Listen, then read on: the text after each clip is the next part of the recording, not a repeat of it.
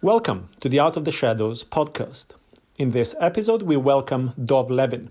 Dov is Assistant Professor of International Relations at the University of Hong Kong.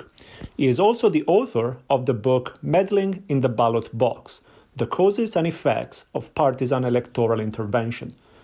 This exceptional book is published by Oxford University Press. In the episode, we discuss how Dov became interested in the topic, what is partisan electoral intervention and under what circumstances great powers engage in it. We also discuss the consequences and a few examples of partisan electoral intervention. And finally, we conclude with a discussion on the 2016 US elections and of Russian interference and its effects on US politics. Okay, Dov, welcome to the show. Thank you for joining us and for joining our podcast.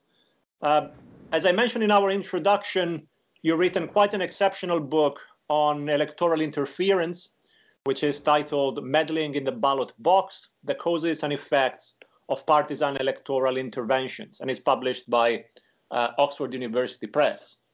So I guess my first question is, how did you become interested in this topic of electoral interference?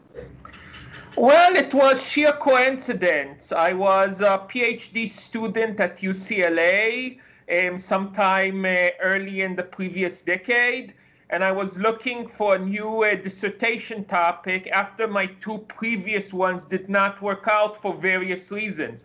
And because, I'm a history buff, I am this type of person who likes to read a lot of history of all kinds.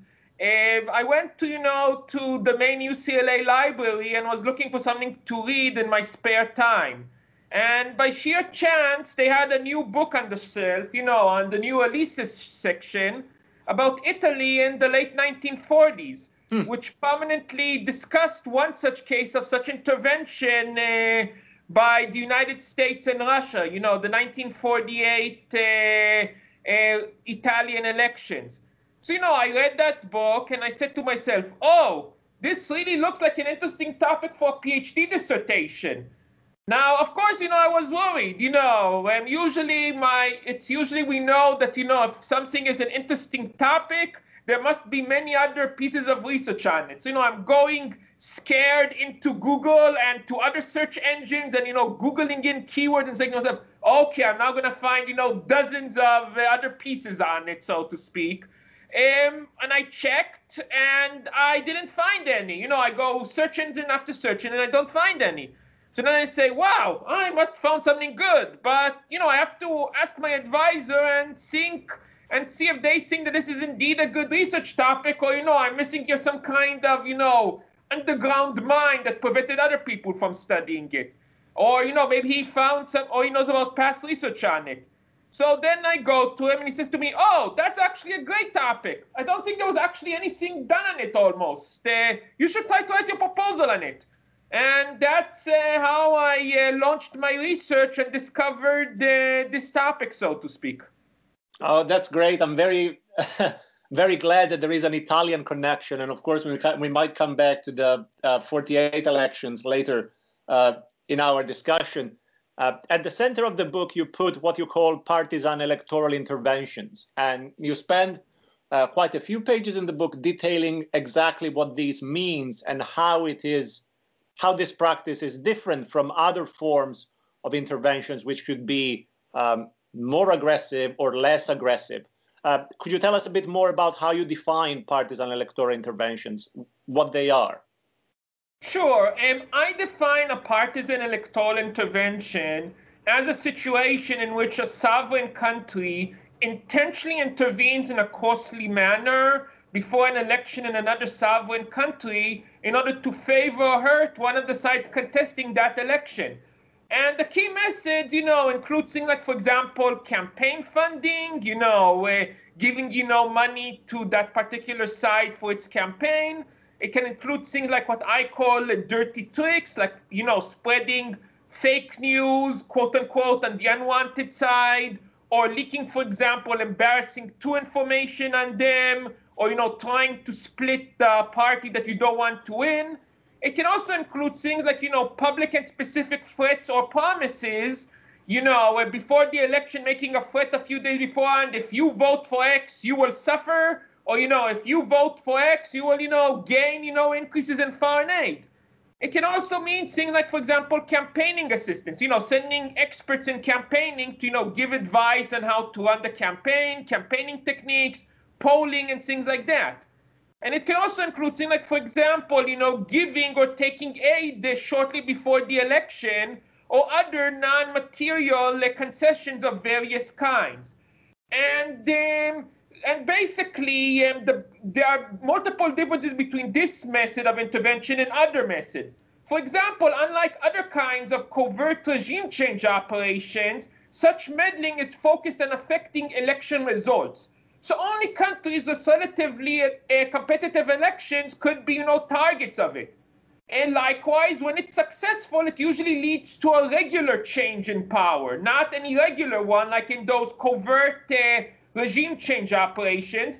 It is also usually, as you could see here from the main message, usually nonviolent and cheaper by an order of magnitude. And it also, it's different from, things like, for example, election observation, because, these things are meant to be, this type of intervention is meant to be intentionally partisan, while election observation and many forms of democracy aid are meant to be non-partisan, so to speak. So this is how I define it, and that's the difference between it and other common methods of intervention. I mean, that is very interesting, and I think you established a clear connection there with regime change, which of course is extremely controversial. But electoral intervention still seems to me a controversial practice, and one that has potential costs. If it's covert, in case it is exposed, or if it is open, it might have electoral cost for the party that is being supported. So in what cases, under what circumstances do we see electoral intervention happening? I agree with you completely. There are, of course, costs, and it's, of course, quite controversial, even if, it doesn't involve anyone being killed usually. And I would basically argue, that such interventions usually occur under, two major conditions. The first is, that the great power sees one of the sides that's about to compete in an election being greatly greatly threatening its interests. How? Because it has inflexible preferences on important issues to the great power that diverge from it. It doesn't like the idea of being allied with that great power. It opposes a military base. It has, it supports some domestic policies that harm the great power, or various things like that. And basically, these type of inflexible preferences are usually, due to that candidate or party, either, being true believers, they deeply believe those policies and would not be willing, to change them easily. Like someone who's like a person who is a devout Muslim or Christian, changing their mind about their religion, or, they are greatly constrained by their political base on these issues. And that, would make in many of those conventional policy responses, various types of carrots and sticks, appear potentially ineffective or too costly for the great power. So that is one condition, that the foreign power sees an upcoming election in another country and says, oh my God, if those people win, or if those people stay in power, I'm in trouble. I'm going to suffer. We cannot permit it. And the second, more important condition, according to my argument, is that basically there's another significant domestic actor within that country that wants, or, is willing to be assisted by the foreign power in this risky manner. What we know today colloquially as collude with it. And the basic reason why is, that partisan electoral interventions, unlike, other types of interference, are usually inside jobs. And that is basically due to the fact that an electoral intervention is basically an attempt, to strengthen or, to create a domestic election campaign for a particular party or, for a particular candidate in that target. So, if you want to really, aid or create an election campaign for a candidate or party in another country, the would-be intervener needs, the same type of information or what you could call local knowledge that local actors have. What are the electorate's preferences? Will it be better in order to get its support, to say threaten before the election or, give some aid before the election? Does the local actor need, say, more money in order to, hang more posters? Or actually they could use more training and, running a more effective campaign? And basically, without this cooperation, the chances of the great power succeeding are very low. And so as a result, if it doesn't get such accepted, if the local actor is unwilling to agree to such intervention, it is not likely to do it. But the local domestic actor is frequently unwilling to get such interference, because such interference, as you noted, can have serious costs to it as well. If it's public, where many of its own voters may see it, quote unquote, as a stooge of the great power. And, if it's secret, there's always the possibility of exposure, which can, delegitimize its own election victory, or connect it to, deep states or things like that, so to speak. So as a result, usually I argue that the domestic actors only ask or accept such interference when they are in deep political trouble. Either they are in power, but their chances of winning an election are expected to be really, really low, or that they basically are out of power, they're in a very weak political position, or they are formally or informally blocked by the government from actually winning power in practice. So that would be the basic circumstances under which a country becomes involved in such meddling. First, it sees one of the candidates or parties in the target as a threat to its interests and having inflexible preferences on that issue. And at the same time, another domestic actor in the target is willing to accept such assistance. I mean, this is super interesting, especially the aspect of this type of operations being an inside job. For example, if we look at Italy, of course, the CIA and the United States could rely on an extensive network within the country that knew precisely how to operate, where to send funds, which candidates to support in which particular constituency. So I think that is a really interesting argument. And of course, you mentioned that these are interventions that purely occur during elections. So of course, the target country is necessarily democratic. But does it make a difference whether the intervening country is democratic or authoritarian or totalitarian? For example, in your book, most of the examples are on the United States and the Soviet Union. Is there any difference in the style, perhaps, of intervention between these two types of country?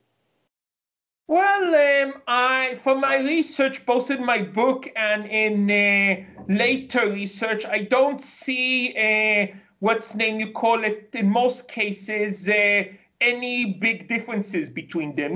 There's very similar reasons from what I could find from cases of such interference, why they interfere. Both authoritarian and democratic countries, interference in elections help frequently the assisted side, to win the election. Both interferences by democratic and authoritarian countries tend to have various negative effects on that particular country's long-term welfare.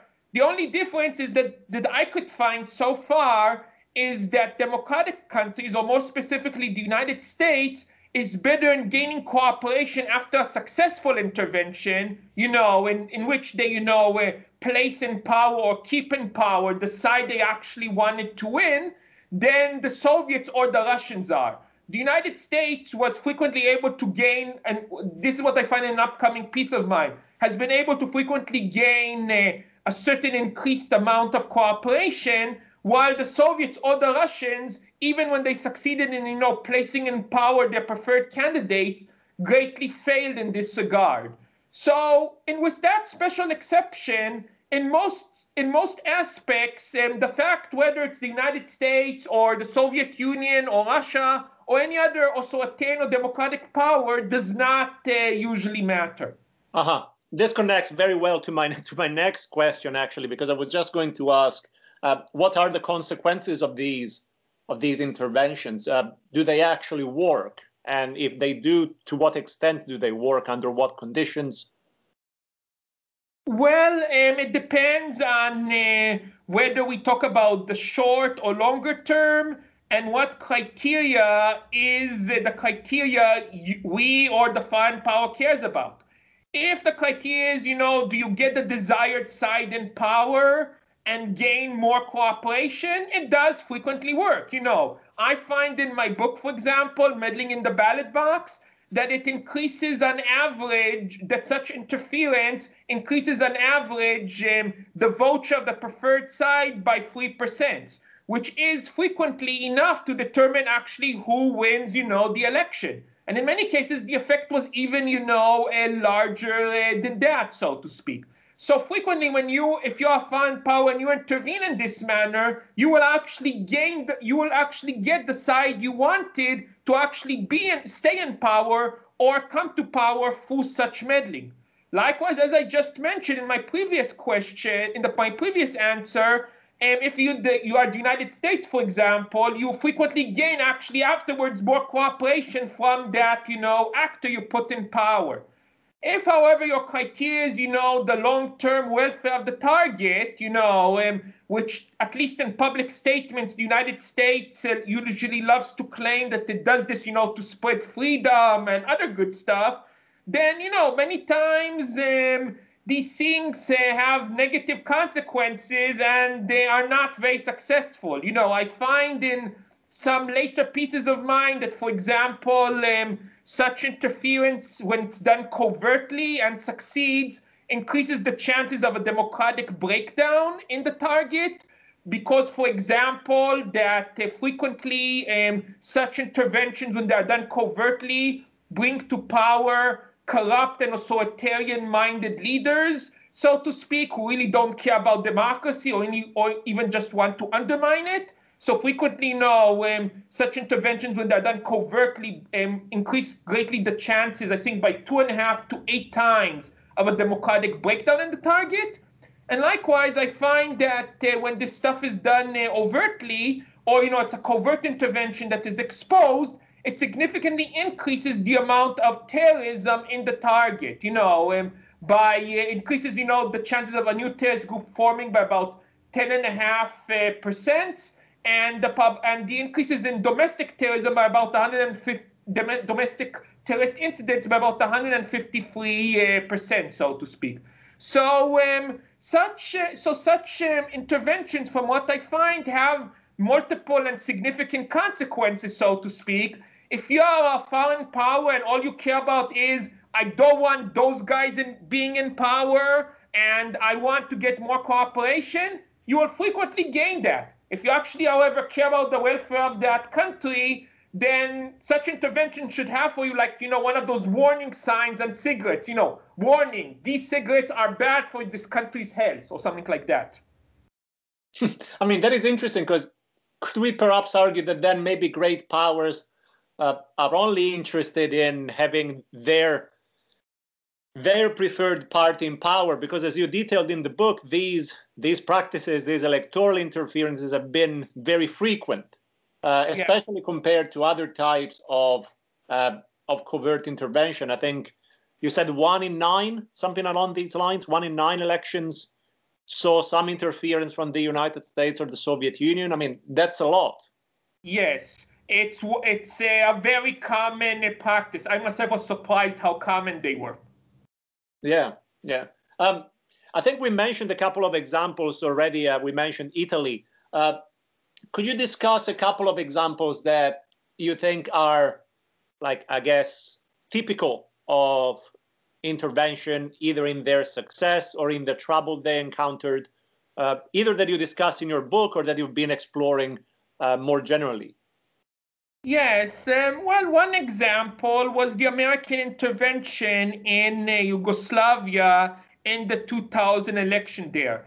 Basically, the then leader of Yugoslavia, Slobodan Milosevic, was running for re-election, and the United States didn't want him to stay in power there due to his tendency, to disrupt the Balkans and have serious human rights violations. He played a very active role, in the civil war in Bosnia in the early 1990s, which led, to significant crimes against humanity. He then, tried to do ethnic cleansings in Kosovo, which led, to the Kosovo War to stop him from that. So he was basically destabilizing the whole Balkans, and the United States wanted him, to stop that and stop those human rights violations. So the United States intervened in various ways for the opposition candidate, Vojislav Kostunica. Like, for example, it gave them heavy training in, various campaigning methods. It, for example, trained 5,000 members of the Serbian opposition in, advanced campaigning methods. And it also sent American campaign experts to help them, design the campaign and, polling to make sure that it's better. And it also, for example, gave the campaign, various campaigning materials. Like, for example, it gave them stickers, with various slogans like, "He is finished" in Serbian, which they were then sticking all around there. And likewise, one common technique of campaigning by the opposition in Serbia, because Slobodan Milosevic liked to, harass the opposition in various ways and didn't let them, hang their posters, was, by spraying in graffiti their slogans. So the United States gave to the Serbian opposition 5,000 cans of graffiti spray so they could spray their campaign slogans on walls across, Serbia.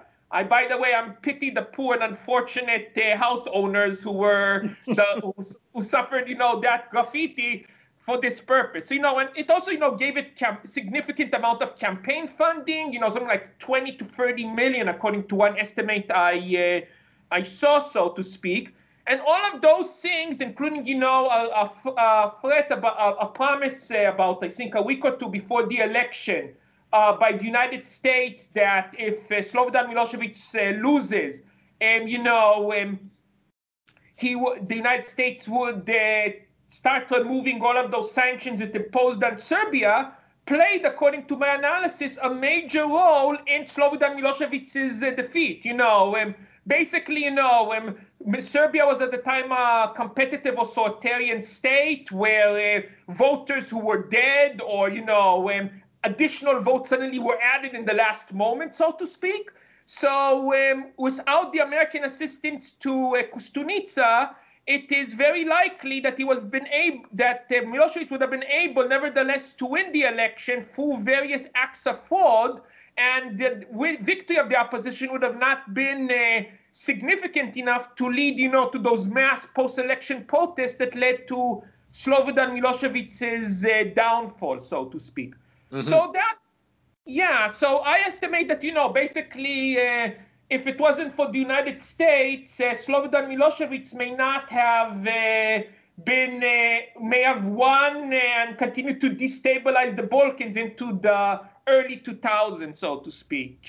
So that is one example, which I think is a pretty good example of common trends. Another example, No, I mean, I was just going to jump in quickly to suggest that it is very interesting to see the continuities in techniques used in these electoral interferences. So the campaign messaging, the use of, you said, spray cans and other type of messaging like stickers, and also the use of, to a certain extent, economic or financial threats. I mean, going back to the Italian case, I think we see some similar dynamics. We see letter writing, we see posters, we see radio campaigns, we see movies, and then we see the threat economic and financial threats regarding the Marshall Plan and the withdrawal of the Marshall Plan. So I think there is an interesting element of continuity here in terms of what means are actually used to achieve these objectives.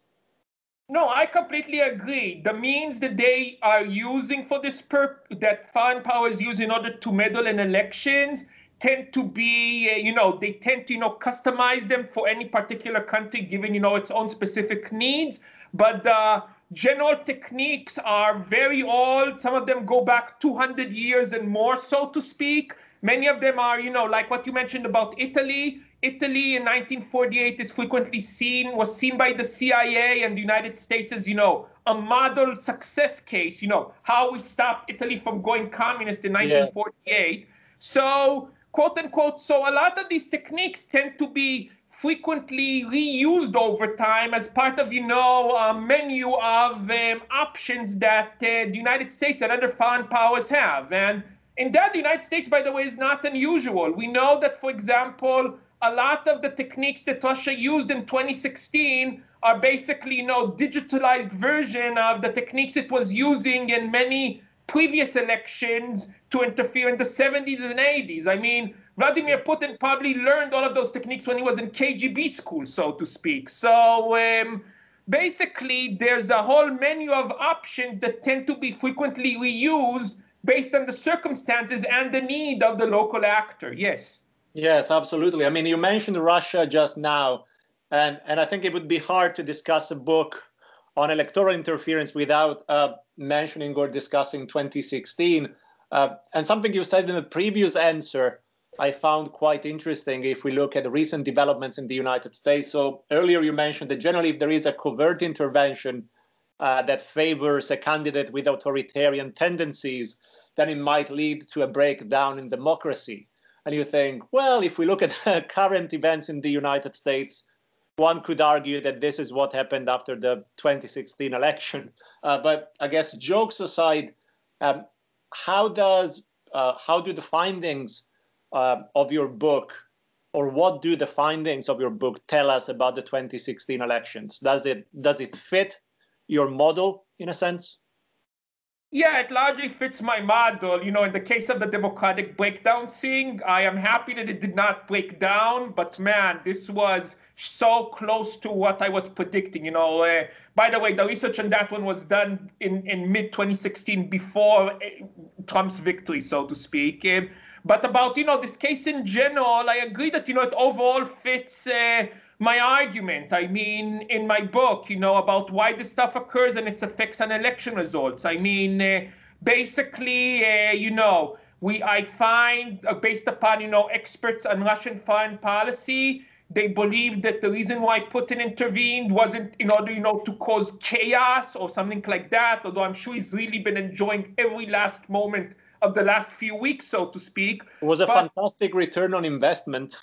Yeah, I mean, while I'm sure he's enjoying the chaos, the Russia experts believe that he did it because he was really, really scared of Hillary Clinton. In other words, he was sure that if Hillary Clinton would come to power, she would start against him, a new Cold War, which the fact that Hillary Clinton called him at one point a Hitler probably helped scare him in this regard, so to speak, And basically, he was really scared of Hillary, so he wanted to stop her at all costs. And he was hoping that if he could get Trump elected, he would, get him to, accept what he did in Crimea, get him to, remove U.S. sanctions, which would lead then to EU sanctions and Russia also being removed. So that is why he probably intervened for Trump, so to speak, because of his deep fear of Hillary Clinton, throwing at him everything, so to speak. And likewise, there is pretty strong evidence that there was, collusion between the Trump administration between the Trump campaign and Russia in 2016. I mean, the amount of smoke and circumstantial evidence is simply overwhelming, and it's hard to find any other way to explain really the data, so to speak. I mean, if Trump's mother was still alive, she herself would probably believe that Trump colluded, so to speak. So that's about the causes. It fits pretty well. As for the effects, I also find, that it did have a major effect, as I would predict, on the election results, increasing Trump's vote share by 2% and giving him, his electoral college victory in, those key swing states, so to speak. So both of those aspects, it fits. And likewise, there was nothing there was very little that was special or unusual about this intervention in general. I mean, it would fit exactly, other types of interference like that in the past. As I mentioned, it was a common tool by Russia. It was the type of method that it used, as I mentioned, was used many times in the past in non-digital form. There was, as I said, the collusion. So basically, the only stuff that was unusual about it were, the use of digital techniques, which was basically, a digital form of older techniques, and the fact that it was rather shoddily done. Usually covert interventions are rarely exposed pre-election, and in the days of the KGB, they knew how to cover their tracks. But under Putin, the GRU isn't what it used to be. So to paraphrase Watergate, it was, a third-rate electoral meddling. So it overall, fit my arguments and fit my expectations of various, research I've done on this topic, so to speak. Yeah, I mean, that's very interesting. I think this point about being done badly connects to broader debate within the covert action scholarship about implausible deniability and all of these things. Was it done badly because they're simply bad, or was there an element of creating some implausible deniability around the operation? I think we're running towards the end of our time. So first of all, thank you for your discussion and for chatting to us about electoral intervention. As I said, your book is absolutely fascinating from both a theoretical perspective and a historical and empirical one. But I tend to conclude an episode by asking the guest if he can name 3 books that are related to the topic that he would recommend to our listeners. So maybe, I guess you can recommend your book or books within that area. Yeah, well, of course, as you could say, I'm recommending my book, Meddling in the Ballot Box, so to speak. Do buy it, if you haven't done it yet. Except for my book, of course, I would recommend, as for electoral intervention specifically, there's this really good book by Gustafson called Hostile Intent, An American Meddling in Chile in the 1960s. So that's, more from a historical or intelligence studies perspective. But it's still a very good analysis of, what the United States exactly, how it meddled exactly in Chile in various ways in the 1960s, including electorally. Other books I would recommend, one book is, other books, don't, unlike my book, which focuses only on electoral interventions as its main method, other books, focus on other interventions as well, with electoral interventions just, one type of such a meddling. But others who do discuss it in some serious manners, I would recommend would be like, for example, a book by Bubeck and Manav called Rules and Allies, so to speak. And what's the name of it? So that would also be a pretty, good book worth for people who are interested in such interference to check as well. It checks also, non-partisan or neutral interventions together with partisan ones, but it also discusses a bit, partisan interventions as well. Well, Dov Levin, thank you for coming to our podcast, and thank you for this very interesting discussion. And thank you very much for inviting me.